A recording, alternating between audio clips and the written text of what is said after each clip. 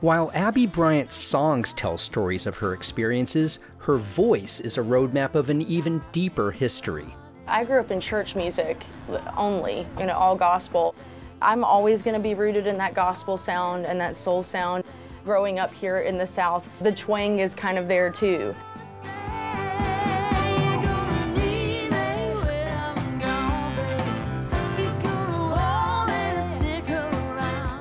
In hindsight, Bryant's path seems preordained, from devout Pentecostal choir singer to soul-exposed vocalist of a contemporary country rock outfit.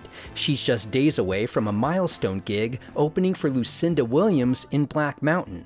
But despite releasing her debut album of original songs in 2021 and working on a new batch for 2023, Bryant said she's still figuring out how her music reflects her relationship to faith, if at all. I say this very lovingly, but I've seen where the church has caused harm, and I've seen where it's been good, and I've seen where it's brought people together and brought a lot of meaning into people's lives, and I'm still reckoning with that.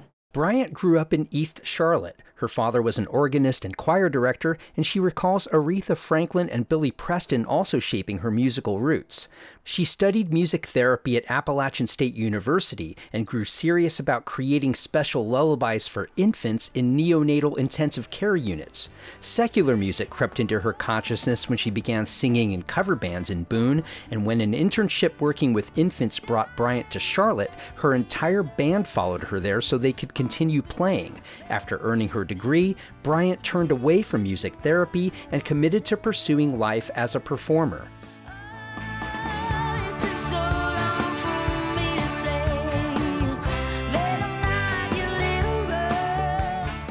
My parents are really kind people. Ideally, they would have loved for me to carry the torch with church music. So I had to have a lot of resolve in myself. There's kind of no halfway in, halfway out if you really want a career in this. I mean, you just have to sort of dive off the cliff and let the parachute catch you.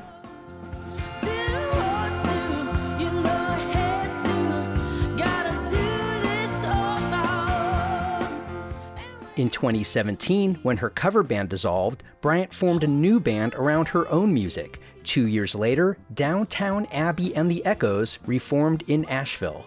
I had no idea when just casually making, a Downtown Abbey poster for our first bar show, how tired I was going to get of being called Downtown Abbey. So that got really old. I'd be walking down the street and somebody would be like, "There's Downtown Abbey," and I was like, "Oh my God, we should change this soon." Under her own name, Bryant and her band released the album Not Your Little Girl in 2021. Many of the songs reflect her disappointments in early love.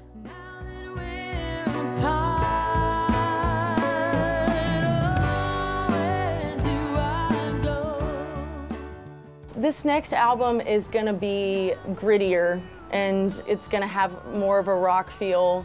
I've had some real heartbreak and some real betrayal in relationships and just been through some personal things that are entirely more adult than the challenges I was dealing with when I wrote my first album. And as she prepares to open for Lucinda Williams, Bryant said she strives to someday write from a similar vulnerability and authenticity. I want to get there in my own way. I want to be able to really tap into the depths of my soul in that way. Whether it will ever mean my lyrics being that visceral is to be determined. She said her parents are supportive of her direction and will likely make it out to see her biggest local show yet.